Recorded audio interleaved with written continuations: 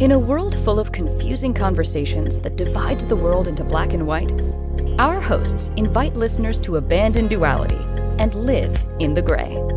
By approaching each topic with unapologetic boldness, clarity, and nuance, Even We Know That leans into the opportunity to say the quiet parts out loud. Now, here are our hosts, LaToya Green and Kat Schwarz. Welcome everyone to Even We Know That on the Inspired Choices Network. My name is Kat Schwarz and I'm here with my co-host LaToya Green. I'll tell you a little bit about myself. My name is Kat Schwarz. As I said, I'm the CEO and founder of Compassionate Healing Services, a former physical therapist turned Reiki Master of Masters, complex trauma and suicide prevention specialist, accessible yoga teacher, many roles, many hats that I wear. Tell us a little bit about yourself, Toya, before we get into the topic of today's show. Owner of Higher Definition Leadership and Empowerment Coaching, an organization that is committed to connecting and making a relationship out of leadership and empowerment and really exposing that in small groups and individuals and government agencies in entities around this country. I've been able to do some facilitating and some training of leaders of now and leaders of the future.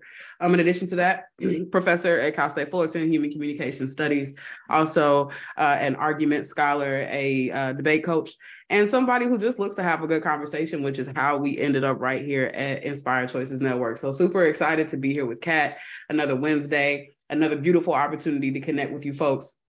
And today's conversation is really about healing, right? I think after we've talked about so many different types of traumas, we've talked about complex PTSD, we talked about PTSD, which we'll call out by name in this conversation, talking about being neurodivergent and how both those experiences are shaped from the day-to-day, but also how we come into understanding our neurodivergences, talking about fat phobia. We've just been having a great slate of conversations. And I think healing ends up being a really timely and meaningful conversation to start to tie a lot of that together. Because as you deal with trauma, as you push through trauma, as you confront trauma, right, we got to start to heal from it or work through some of it. So much so that, part of the reason I wanted to talk about trauma, which you were really talking about healing with you, Kat, was, I was thinking about just the kind of new referendum for building relationships, right? A lot of people, previous to recently, in my opinion, or at least from my perspective, would say, if you want to be in a relationship or if you want to build a healthy friendship or if you want to whatever, you need to come with your business in order, right? Be about something, have a job, have some money, have, this list of things together. But here more recently, as we fixated and started to put more attention on mental health, right, and the relationships people have with themselves and with others, I've noticed that be healed is right, like this list of things that is the new expectation for people moving in and out of meaningful relationships is come with your stuff together. Come having taken the time out and doing the work to piece together who you are. That way you and your issues and you and your traumas and you and your baggage and you and some of what you emanate doesn't rub off on me.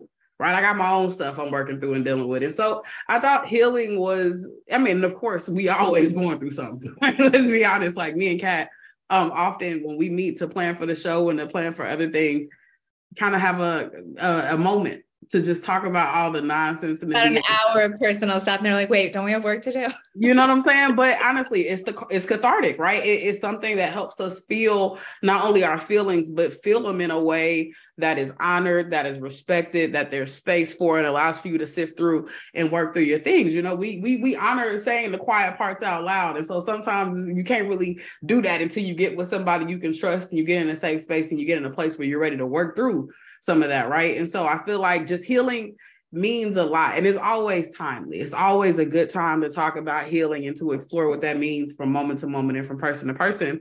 And so, I think I've spent some time packaging why I think healing is so important. But what do we mean by healing? In developing this conversation and catalyzing it, how would you define healing, especially as a trauma specialist?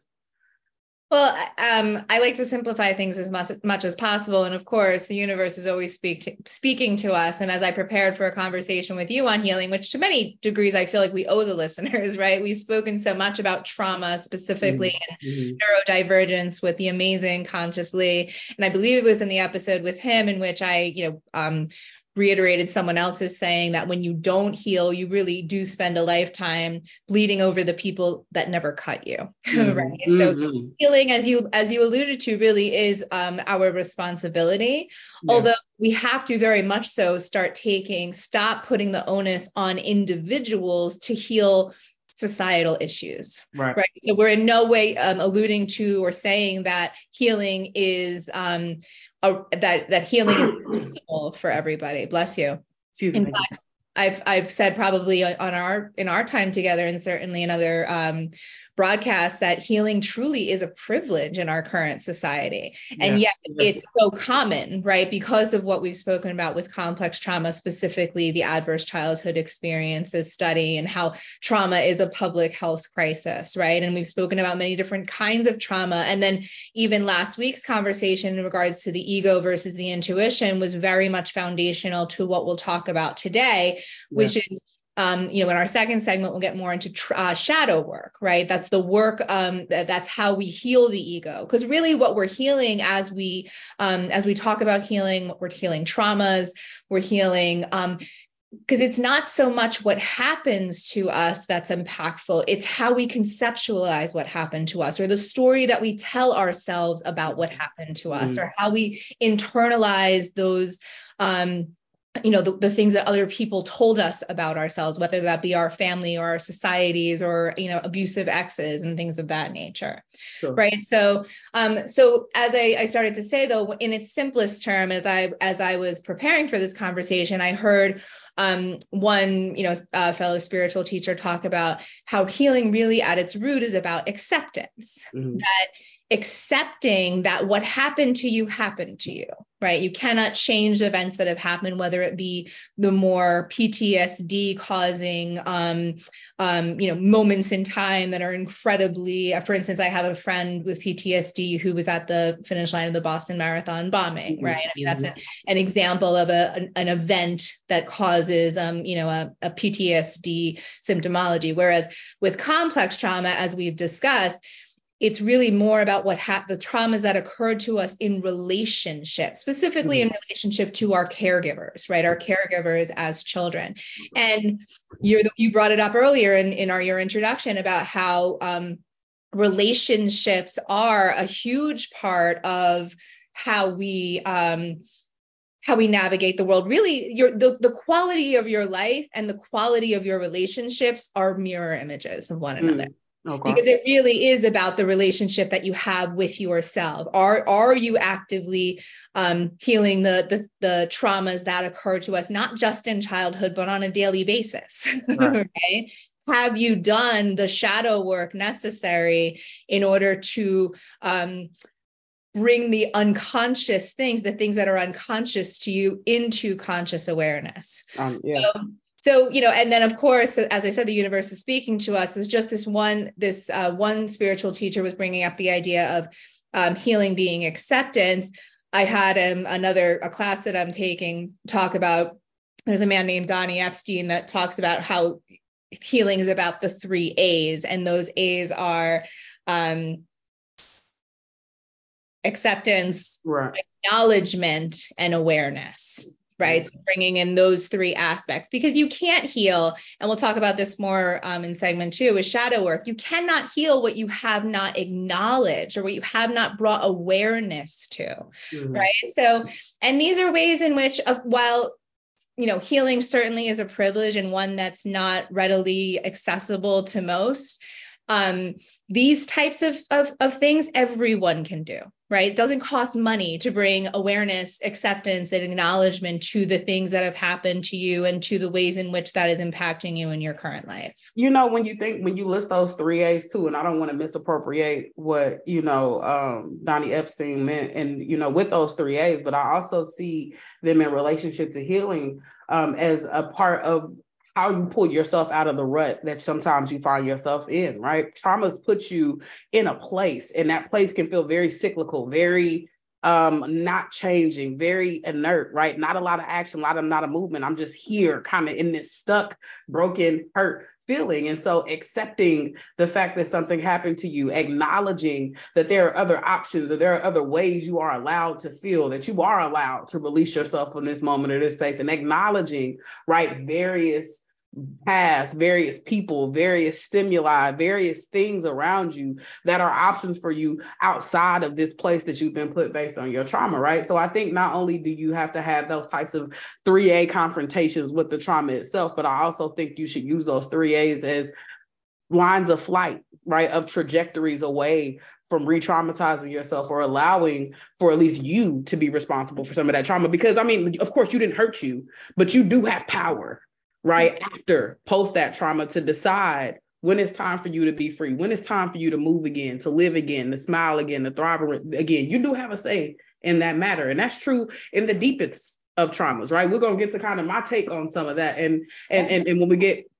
through some other parts of the conversation and determining what healing is versus what it's not. But I think those 3As, are very explanatory of just how you find yourself as you attempt to reorient yourself post-trauma, post-complex trauma, post-life experiences, post-hurt, post-disappointment from the people who you never expect to do those things to you, or people who are supposed to be caregivers to you. Right. Absolutely. And one of the more impactful things that I did on my own mental health healing journey, although that's ongoing for certain, it was called dialectical behavior therapy, more commonly known as DBT. Mm-hmm. And that takes it even in a step further, because DBT, which was created by and for those with borderline personality disorder, which I'm quite familiar with from a relationship that I'm in, and the creator, her name is Marsha Linehan. She herself suffered with borderline personality disorder, which is one of the more lethal mental health disorders. The suicide rate for BPD is quite high. And when she was receiving treatment back in the late 60s, early 70s as a teenager, when she left after 2 years, I believe it was, in a lockdown mental health unit, she wasn't better, kind of like me. She did everything, quote, right, and nothing was working for her. So she said, you know what, I'm going to figure it out on my own. And she did. Like so many women before her, she did. And she got a PhD in psychology, I believe. She had a spiritual awakening, which was also part of my story. And she spent, I believe, over 8 months in a Buddhist ashram, really studying mindfulness and breaking mindfulness down into its component parts. And what she created is truly brilliant. And the main dialectic, and what that word means is paradox. That's just a fancy word for paradox. The main dialectic of DBT is that in order to change anything about yourself or in your life, you have to first fully accept it, right? You cannot change what you have not fully accepted. True. And those are, they're seemingly paradoxical statements, but that's what makes DBT so powerful. Is so much of what makes mental illness, or we can even break it down into the ego versus the intuition, so lethal, is that there's this real black and white thinking, right? And you'll hear in the intro of our show, or in the breaks, that we like to explore the gray. Gotta live in the gray. And you have to understand the nuances, because it's one thing to bring something into awareness or even acknowledgement and maybe acceptance, but unless the acceptance of that thing causes a change in your life, then what's really healed? Right? Absolutely. Is it healing more about, at the end of the day, behavior change, right? Oh, that would seemingly be the benefit to healing. I mean, I think, when we look at whether it's worth it, right? In the face of because there's a lot of labor, there's a lot of work that goes into making the decision to heal, right? And so the paradoxical relationship sometimes we have to wanting to feel better, wanting to be better, wanting to have power and control again of our own situation, but also acknowledging pain and traumas as real, right? Everything in us tells us that we should downplay, should undermine, slide to the side a lot of what is happening to us. So it's a constant negotiation, a tug and a pull to figure out just the inroad, right, into kind of a path outward, right? They say you can't go around some things. A lot of times you have to go straight through. And this is reflective of that to me. What were you saying before we take our break? Yeah, absolutely. So, what you just alluded to is that, that's why I think we spend so much time acknowledging and validating micro traumas or small traumas, right? In the episode with Conscious Lee, he gave the example of never having a single family member show up to his baseball games, right? And that might seem like something little, but on a consistent basis, when you don't feel supported, validated by your own family, right? That is traumatizing. And that was the least of what he went through. I mean, right. I don't want in any way take away from the power of that episode and how he was, admitting to all 10 of those adverse childhood experiences. But no matter what you've gone through, if it was impactful to you, it was impactful to you. And it is something you do need to heal from. If you have a trauma around something, even a more micro level trauma, it is something that if you don't heal, it's going to show itself through the ego, right? So we're definitely going to talk about that next segment as we go into this break, and we will be back soon. We were going to talk more about healing from trauma. This is Even We Know That on the Inspired Choices Network, and we'll see you soon. Trauma, spirituality, and intersectionality are common threads that tie our life experiences together. Understanding trauma, exploring spirituality as a tool to heal, and looking at it all through an intersectional lens is what makes our show unique. By tuning into Even We Know That with LaToya Green and Kat Schwarz, you will gain valuable insight and clarity on the issues that affect us most, whether you realize it or not. Tune in on Wednesdays at 4 p.m. Eastern, 3 p.m. Central, 2 p.m. Mountain, and 1 p.m. Pacific on InspiredChoicesNetwork.com.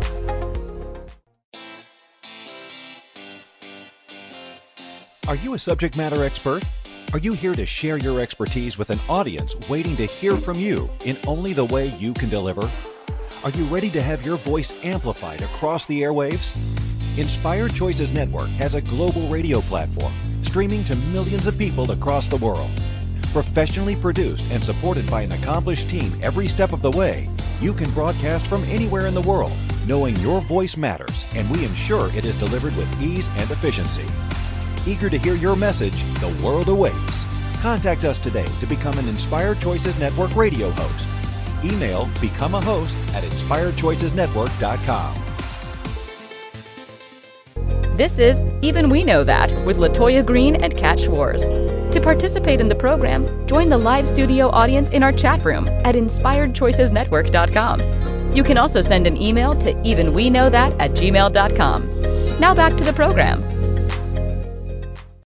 Great to have you back on Even We Know That. Make sure you find us anywhere you listen to your podcast. We are on an innumerable amount of platforms. We're also on YouTube. You can find us all over Instagram. We're even on LinkedIn, right? So just look for Even We Know That. Look for myself, look for Kat, and that is what you'll find a lot of these conversations we're referring back to, as well as looking forward to the conversation we'll have about gaslighting. We'll unpack that. That's next week's conversation, and we'll unpack that a little bit closer to the end of the show. But just a lot of great conversations for you to jump into.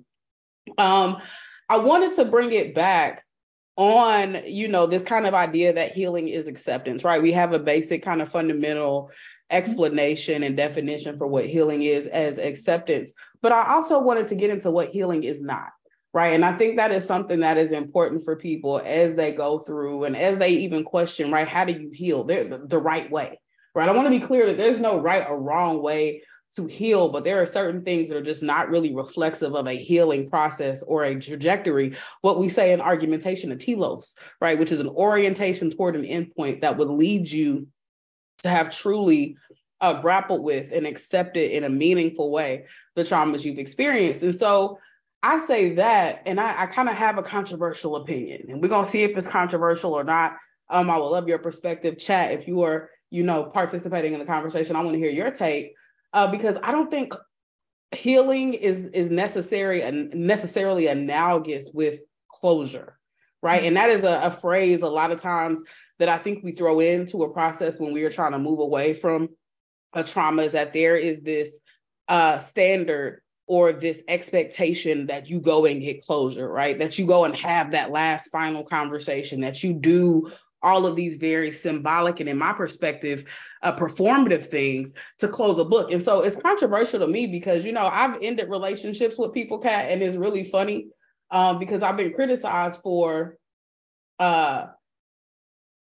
ending the relationship and then not really having a lot of conversation. I remember a very big long-term relationship that I was in where I felt disrespected, I felt violated, I felt harmed and wronged in some way. And so a series of text messages goes back and forth. And I think I responded to the thread of text messages with a hearty thumbs up. And then I literally jumped out of the text conversation, deleted the number out the phone, deleted the name out of the phone, because I deleted the text thread because I didn't feel committed or obligated to dredge through the rest of that. I feel like I knew everything I needed to know.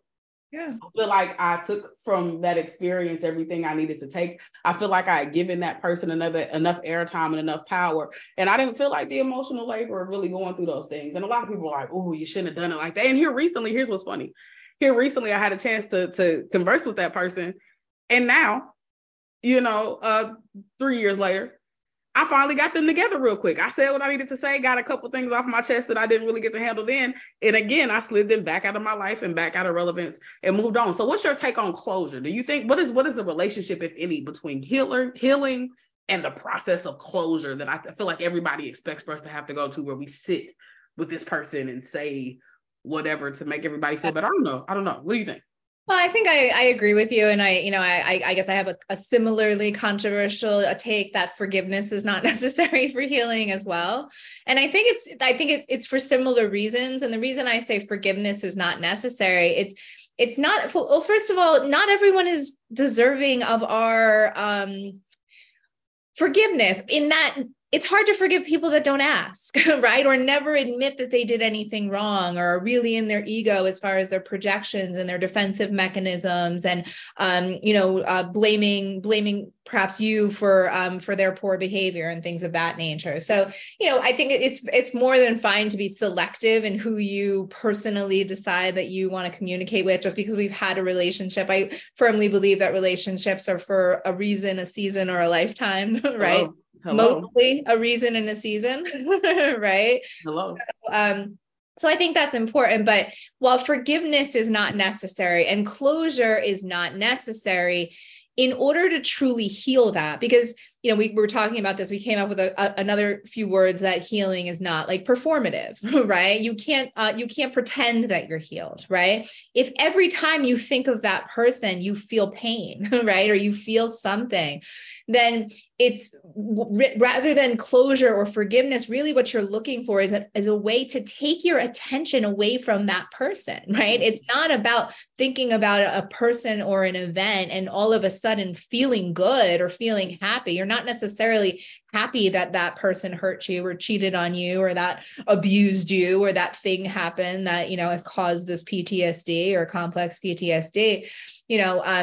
I think that really goes hand in hand with spiritual bypassing, right? This idea that we have to have only positive, happy emotions. That's not how this works. If you go back, and I hope you do, to our conversation last week about intuition versus ego, I talk about where our emotions come from and how really they're guidance and they're messengers, right? And they should not be ignored, right? If someone consistently makes you feel anger when you're around them, pay attention to that. Right. That's your intuitive body saying, hey, there's something wrong here, right? Or this is mirroring a wound in my childhood or in my attachment bonding. These are very, very important concepts to understand if healing is a priority for you. I mean, absolutely. And, alongside that, when I think about, healing and closure and forgiveness, I just really want to warn people against expectations, right? When you kind of have and you tether forgiveness onto healing, or when you tether these moments, these grandiose moments of closure onto healing, you go into the process with an expectation that you just really might not walk away with. Right. You have, and this is where I get into, when I was talking about healing being performative, I was kind of thinking along the lines of how we've been taught the ways to heal from something in very formulaic and episodic ways, right? TV says and movies say when somebody breaks up with you, or when a relationship is broken, or when you're struggling, you have to slam the door and lean up against the wall and then slowly slide down it, and you have to cry, and you don't want to eat for a week or a month, or you're not taking calls at this time, and you're like, it doesn't have to look like that, right? And these are these performative gestures, these moments. And that's why I was just like, healing and closure don't have to be the same thing, because I can heal without giving more time, giving more energy, giving more space. My healing is, shout out to Maxine Waters, a reclamation of my time. I'm reclaiming my time in those moments. And so I think it allows for us, when we look for and anticipate this moment where I forgive you and, I release you, and that person don't care. That person is sleeping at night. That person is okay. They hurt you. They violated you. They traumatized you. And so the labor, the emotional, intellectual labor we put into wrapping our minds around what happened, then reckoning with it in a very particular way that we saw on TV or in a movie, and then, coming back around and having these expectations that this person is going to give you the apology I want closure. A lot of times I feel like ends up being an excuse to sit and to hear. I want to hear you say, and so a lot of times it does not come. And so we have to, not that if that's really gonna make you feel better, seek those moments out, leave space for them. If you feel like doing that tearing and that works for you, cool. But I just don't want that to be a referendum for what it means for you to get over something, to move through something, to accept something, that you need to hear from this person again, or that a conversation needs to be had, or you need some incubation period, right, to feel what you've been feeling. And I mean, I think we were talking about, even with, we know complex PTSD, largely reflective of your past life experiences, childhood experiences of trauma with people who are supposed to be protecting you, caring about you, invested in your well-being.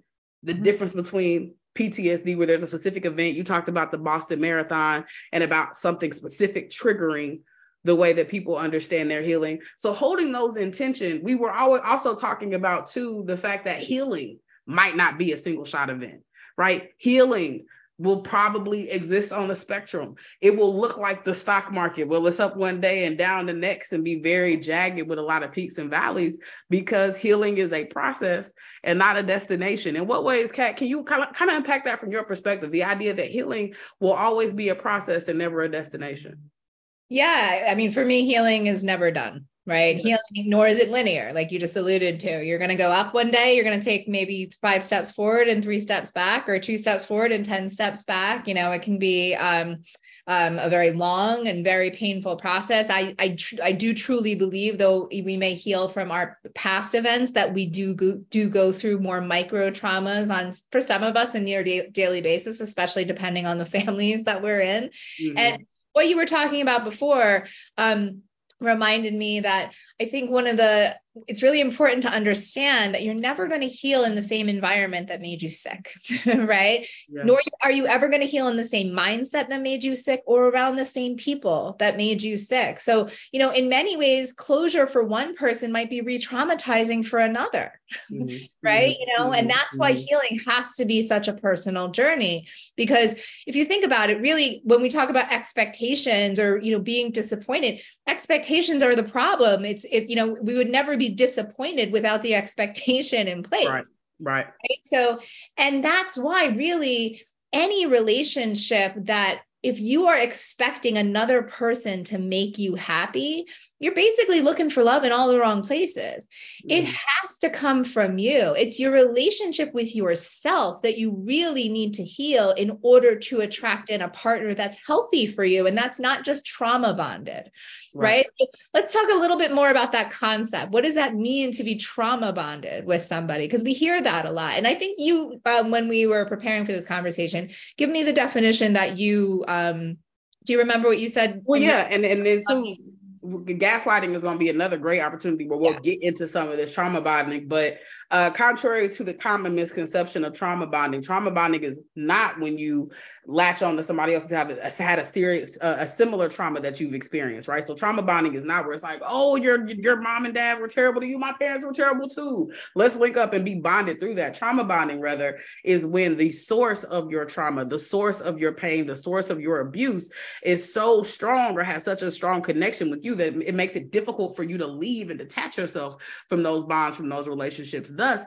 you end up kind of circling the drain in a very ironic way, because the very source of your pain ends up also being a source of where you find gratification, where you find hope, where you find joy. And it's that twisted manipulatory capacity of trauma to then kind of make you seem reliant on that person or that individual or that source of your trauma as something you need to function, when in reality, breaking that relationship is where you kind of break that trauma bond.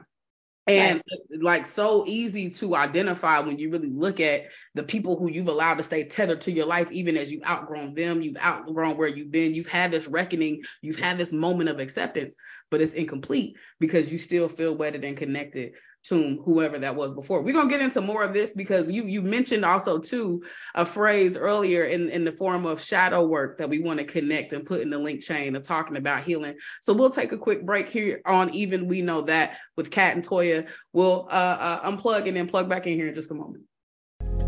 Trauma, spirituality, and intersectionality are common threads that tie our life experiences together.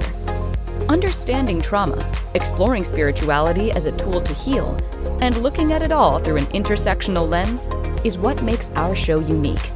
By tuning into Even We Know That with LaToya Green and Kat Schwarz, you will gain valuable insight and clarity on the issues that affect us most, whether you realize it or not. Tune in on Wednesdays at 4 p.m. Eastern, 3 p.m. Central, 2 p.m. Mountain, and 1 p.m. Pacific on InspiredChoicesNetwork.com.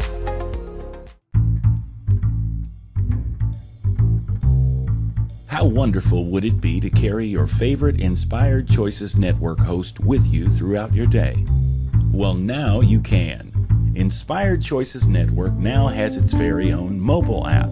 Our free app offers live streaming shows, along with thousands of podcasts and TV episodes. Our shows cover a wide variety of topics. Whether you're waking up with us, carrying us through the day, and taking us to bed with you, we're always here for you to enjoy. We're easy to find. Just search for Inspired Choices Network in the Apple App Store or Google Play Store. This is Even We Know That with LaToya Green and Kat Schwarz. To participate in the program, join the live studio audience in our chat room at InspiredChoicesNetwork.com. You can also send an email to evenweknowthat@gmail.com. Now back to the program. Hello, welcome back to Even We Know That on the Inspired Choices Network. My name is Kat Schwarz. I'm here with my co-host LaToya Green. Please be sure to download the Inspired Choices Network smartphone app to get access to all of our episodes. This is episode 6, I think, of our 8 episodes that we originally planned for. So we're so excited for all the conversations that are out there. Please check them out. Check me out on social media, Instagram at Compassionate Healing Services, and Toya at Higher Definition LEC. Yes.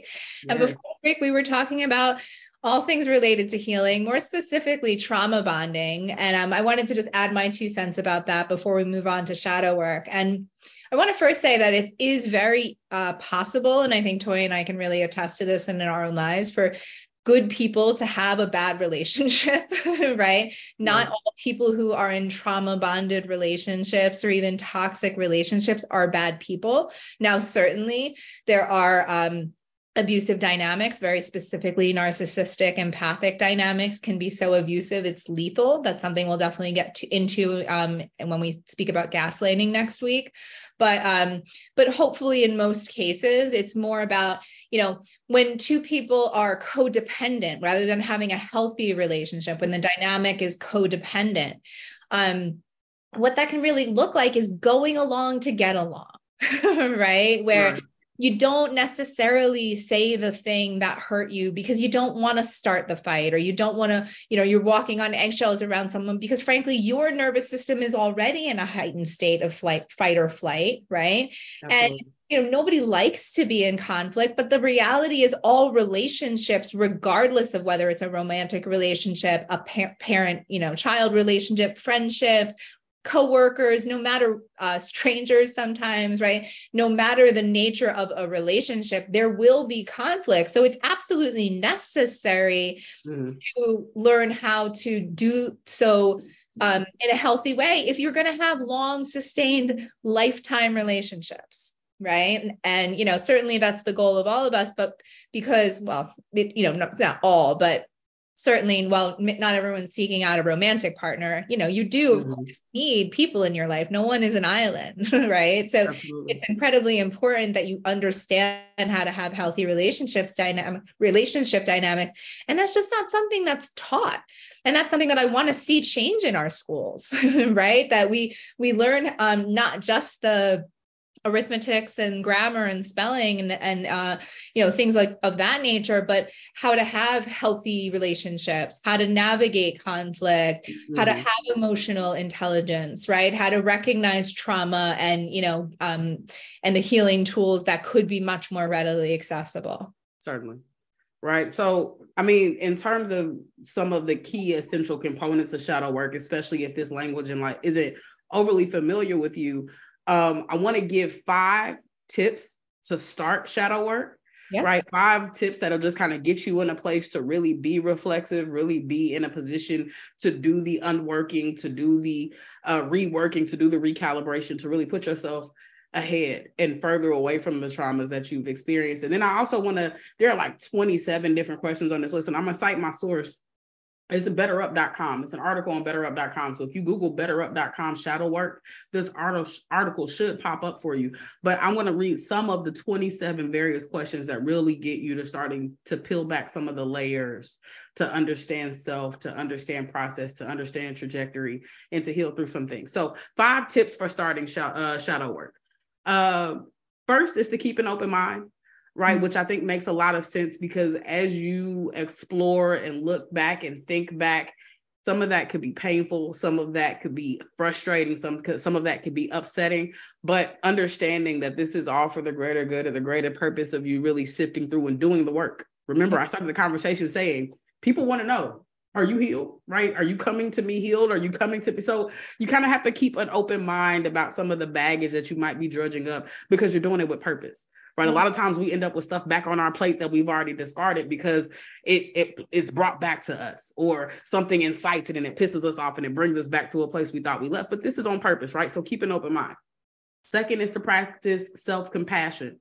Right? We see the traumas that people did to us. We see the pain that we've experienced. We've seen some of the decisions have been made, and it's easy to turn insular and turn in on yourself. Like, well, why did you do that? And you are the problem. And this is where you were at fault in this. Well, that would have never happened if you didn't do this. And well, if you would have just been here or done this, not the time, right? Your process of healing is the last possible moment that you should be taking to look at where you've done wrong. There are places where we've been complicit. There are places where you can acknowledge that a different decision couldn't have been made, but so what? Forgive yourself, be compassionate to yourself, and recognize that regardless of the role you played in it, you are the one doing the heavy lifting now, the emotional heavy lifting now of moving through and transcending those moments. Thirdly is be patient with yourself, both during the exercises and throughout your journey, right? Again, a lot of our trauma has been a process, not just an event. Right. And a lot of the times the event, that even if it was an event, a PTSD type of event that incited some of that pain, it's like weight loss, right? It takes a long time to get to certain journeys that you have, but it takes this quick for your body. So you just have to be prepared for the long haul, for the process, right? We talked about intuitive eating on this show. Instead of doing these quick fixes to try to get out of the place that you're in, if you feel like you want to change, take the long way, take the slow way, be patient with yourself, and recognize that no change happens overnight. Any change that's worth having and worth sustaining is going to be something where you take your time with yourself and with what's happening around you. Fourth is to carve out time to focus on your shadow work rather than multitasking. So be intentional, right? Do it on purpose with purpose. Don't think that it's going to happen coincidentally or alongside something else. A lot of people who have done shadow work and done the work to heal through things have done so with the goal of saying, this is protected time. This is private time. This is a goal. This is my objective. This is what I want to do. And then lastly, take time to reflect on your progress, right? Check in with yourself. Set a specific time, right? In the next 3 or 4 weeks, I really want to sit and look back and think about all the intentional things I've done to work through and to push through some of the pains and the traumas that I'm working to heal, and revel in that. Take a moment and feel yourself, because you are doing the labor and, again, the intellectual heavy lifting, the emotional heavy lifting that a lot of us skip. A lot of us say we don't have time for. Right, Kat, what is your take on these 5 tips? It's the invisible work, right? It's the work that no one else sees you do, and yet truly is the hardest work of your life, because what you're carving out time to be intentional for, right? What you're being patient with. The reason that this is so important is because what we talked about last week about how that we all have an ego, right? Mm-hmm. And our ego is what is inherently hidden from us or unconscious to us, right? So shadow work is really about bringing those parts of you, or that ego part of you, into your conscious awareness, so that you can, through intentionality, through patience, through self-compassion, right, through all of the things that you just said, come to a place of acceptance and then change. Right. So, when we talk about the, shadow work, again, it really is about, it's about bringing the things that, we all tend to recognize patterns in our life, right? Whether it be patterns in our daily habits, the things that we do, our addictions, right? We all have addictions, for sure. Whether it be in our relationship patterns, right? Bringing awareness to those patterns or those shadows, right? And then healing those absolutely can and does change the trajectory of your entire life, right? Yes. I mean, this is really, really important. And I do want to find there's a few quotes actually I want to bring into this. One is people who can't control themselves will try to control everything around them. That was David Schnark, an American psychologist. And then this was oh my goodness, do I not have it on here? I sent it to you. There's a great James Baldwin quote, Toya. If you can find it first, feel free to say it. But I think that his quote really talks about why people avoid this type of work. I don't want to paraphrase it because I'll quote it directly. It says, I imagine one of the reasons that people cling so stubbornly to their hate is they sense once hate is gone, they will be forced to deal with pain, right? Mm-hmm. And I want to read this Baldwin quote again because it's very poignant. I imagine one of the reasons that people cling so stubbornly to their hate is they sense once hate is gone, they will be forced to deal with that pain. And it's so true, brings it back to what we said earlier in regards to you spent a lifetime bleeding over the people who didn't cut you, right? Mm-hmm. And we do that to avoid pain, right? Every single thing that we do, whether it's, seek out a relationship or a new, a new item that you want to buy, or an experience that you have, or healing, right? Anything that you're doing, it's really rooted in the belief because you believe that thing will make you feel better, right? We are hardwired to seek comfort. We are hardwired to, even when that comfort zone, right, for those of us that grew up in homes where there was a lot of chaotic stress and toxic, trauma and things of that nature going on, your comfort zone isn't so comfortable, right? Mm-hmm. But that's why we tend to then play out those patterns in our relationships, because of that core attachment wounding, right? So this really does all stem back to those earliest experiences that not only affected the development of our nervous system, that harkens back to our conversation on neurodivergence, but also then those ego patterns and those ego stories that you're now clinging to, attaching to, that are playing out in your adult life, right? I would be remiss if I didn't, bring up the old colloquialism, hurt people, right? When you think about then pain that you have not dealt with and not healed from, you still hold that pain. And what do? You reallocate that pain. So it becomes an opportunity for you to get it off by any and all means. And so since you can't sit with yourself, since you haven't taken the time to cry, since you haven't taken the time to ask some questions or to be patient with yourself or to be self-compassionate about what you went through or all of those other 5 things that I listed above or just a few moments ago, you dole it out to people because you can take it. You've been taking it for years. You've been taking it. You've been walking around with this burden. You've been dealing with it. So why wouldn't somebody else be able to take it? And why are you being so weak in the face of your pain and your issues? And who cares about your healing process? You don't need to heal. You just need to, buck up and move through it. And so much of that and so many of those people, and this is where I think we'll start to transition into, thinking about for the last segment that we have, social and collective traumas, right? Are that, when you get enough people who have been hurt or been put in a certain position or whose lives and experiences have been shaped and curated in a very particular way, then you start to see patterns, and patterns become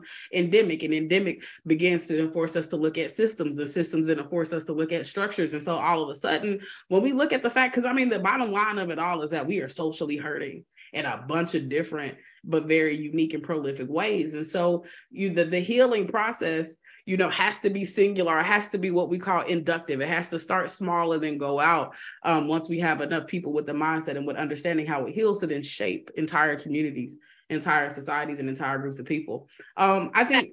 Well, before we talk about collective trauma, which certainly is a reality, and I don't know who I'm quoting here, but there's a great quote that nobody is the villain in their own story, right? And sometimes shadow work is about realizing that you are the villain in that story, right? That in someone else's life, perhaps you were the aggressor, right? Or you were the one who caused pain. And, just because, that's why I alluded to the fact that it's really possible and in fact very, very common for good people to have bad relationships if we've never been taught better, right? Yeah.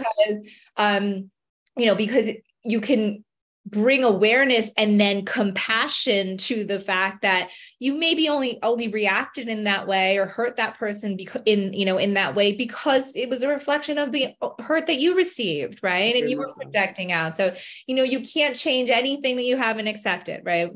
Going back to that DBT concept. So we will definitely talk more about collective trauma after the break. This is Even We Know That on the Inspired Choices Network. My name is Kat Schwartz. This is LaToya Green, and we will see you after the break.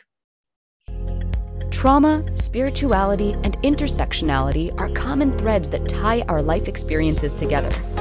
Understanding trauma, exploring spirituality as a tool to heal, and looking at it all through an intersectional lens is what makes our show unique.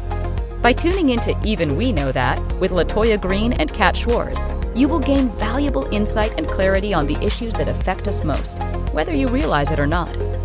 Tune in on Wednesdays at 4 p.m. Eastern, 3 p.m. Central, 2 p.m. Mountain, and 1 p.m. Pacific on InspiredChoicesNetwork.com. This is Even We Know That with LaToya Green and Kat Schwartz. To participate in the program, join the live studio audience in our chat room at InspiredChoicesNetwork.com. You can also send an email to evenweknowthat@gmail.com. Now back to the program. Welcome back to Even We Know That. Very excited to close out this conversation with you all that we've been having about healing.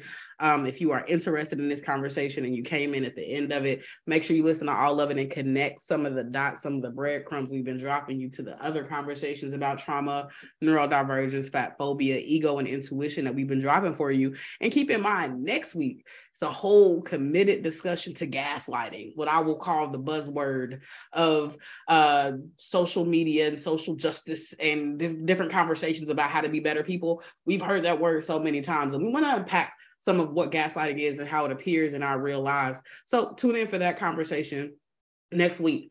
We were talking about social trauma before we left here, and I'm reminded of social trauma and pulling from a quote from Maliba Safodi, who is a development worker and social commentator on development, identity, and gender issues, and who speaks to global issues from that particular lens. Remember, we keep it intersectional around here.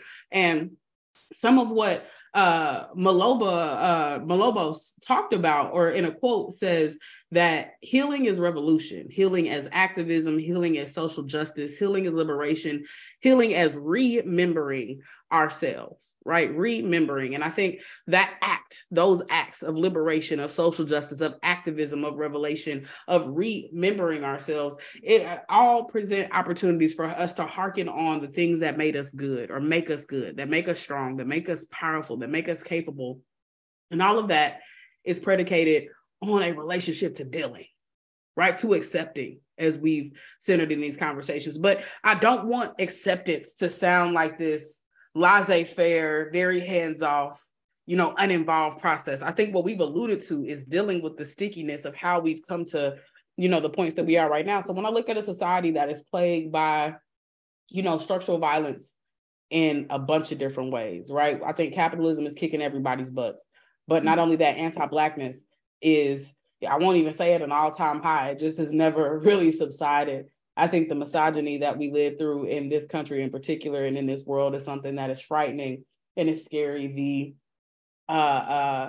ableism that those with both intellectual and visible and internal disabilities, but also people who live in a way that have physical, outwardly observable disabilities. I think they are really struggling in our society to exist. I think we have a gun problem in this country. There was a mass shooting today. What was your first clue, Toya? Listen, I don't know, every day waking up with a new story, because I will open up my eyes today and was up for a little while before I heard news of a mass shooting in Midland, Atlanta, that is happening. So us as a society, we have a lot to heal from. We have a lot to fight for. We have a lot to find liberation in. But I think we also have a lot of healing to do, a lot of collective traumas.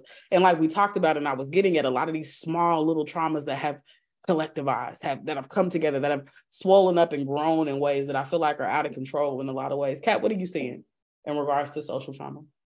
Yeah, we talked about just the idea that complex trauma in and of itself is a public health crisis, right? And that doesn't even touch what we're talking about in regards to gun violence specific to the US, in regards to the addiction crisis specific to the US, in regards to poverty and anti-Blackness and anti-fatness specific to the US, right?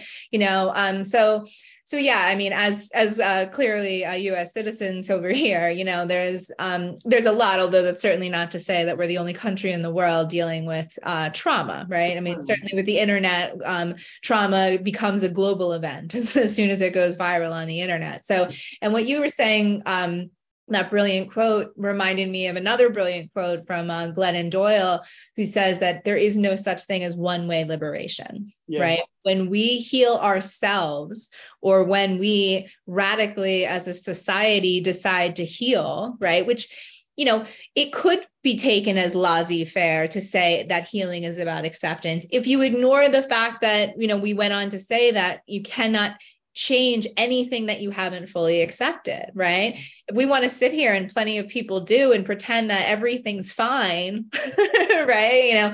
What's besides that, Mrs. Lincoln, how was the play? Right. Right. Goodness gracious. There's so many fires to be put out here, whether it's in our personal lives, with our own personal, whether it be personal or spiritual healing, or collectively, right? There's so much work to do. But the first part of the first step to solving any problem is acknowledging that problem, is naming the problem, is saying the quiet parts out loud, right? That we have a real problem here in regards to collective trauma and personal trauma, right? And they go hand in hand, right? Because as we said earlier in the show, you cannot expect individuals to take on the onus of healing societal problems, right? There's only so much that one of us can do, right? I believe it's an African proverb that, one person, I'm going to totally mess it up here, but in regards to that, little by little, a little becomes a lot.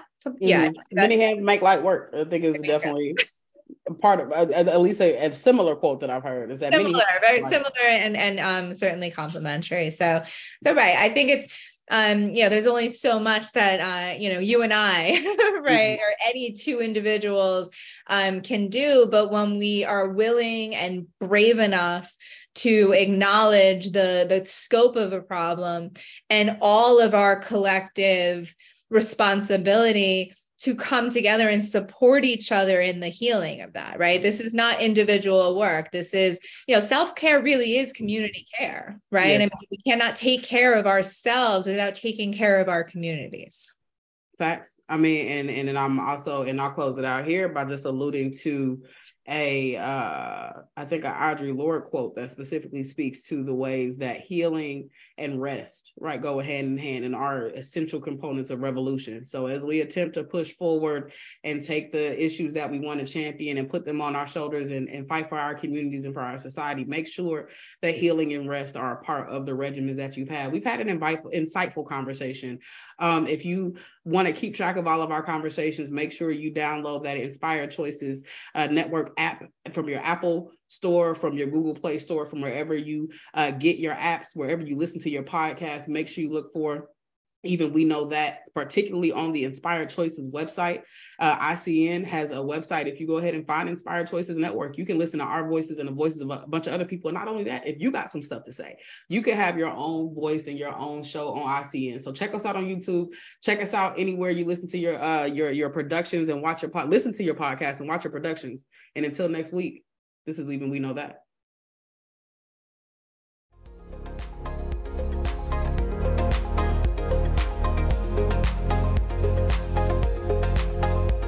Thank you for listening to the Even We Know That show. LaToya and Kat return Wednesday at 4 p.m. Eastern, 3 p.m. Central, 2 p.m. Mountain, and 1 p.m. Pacific on InspiredChoicesNetwork.com. Until then, don't be afraid to say the quiet parts out loud.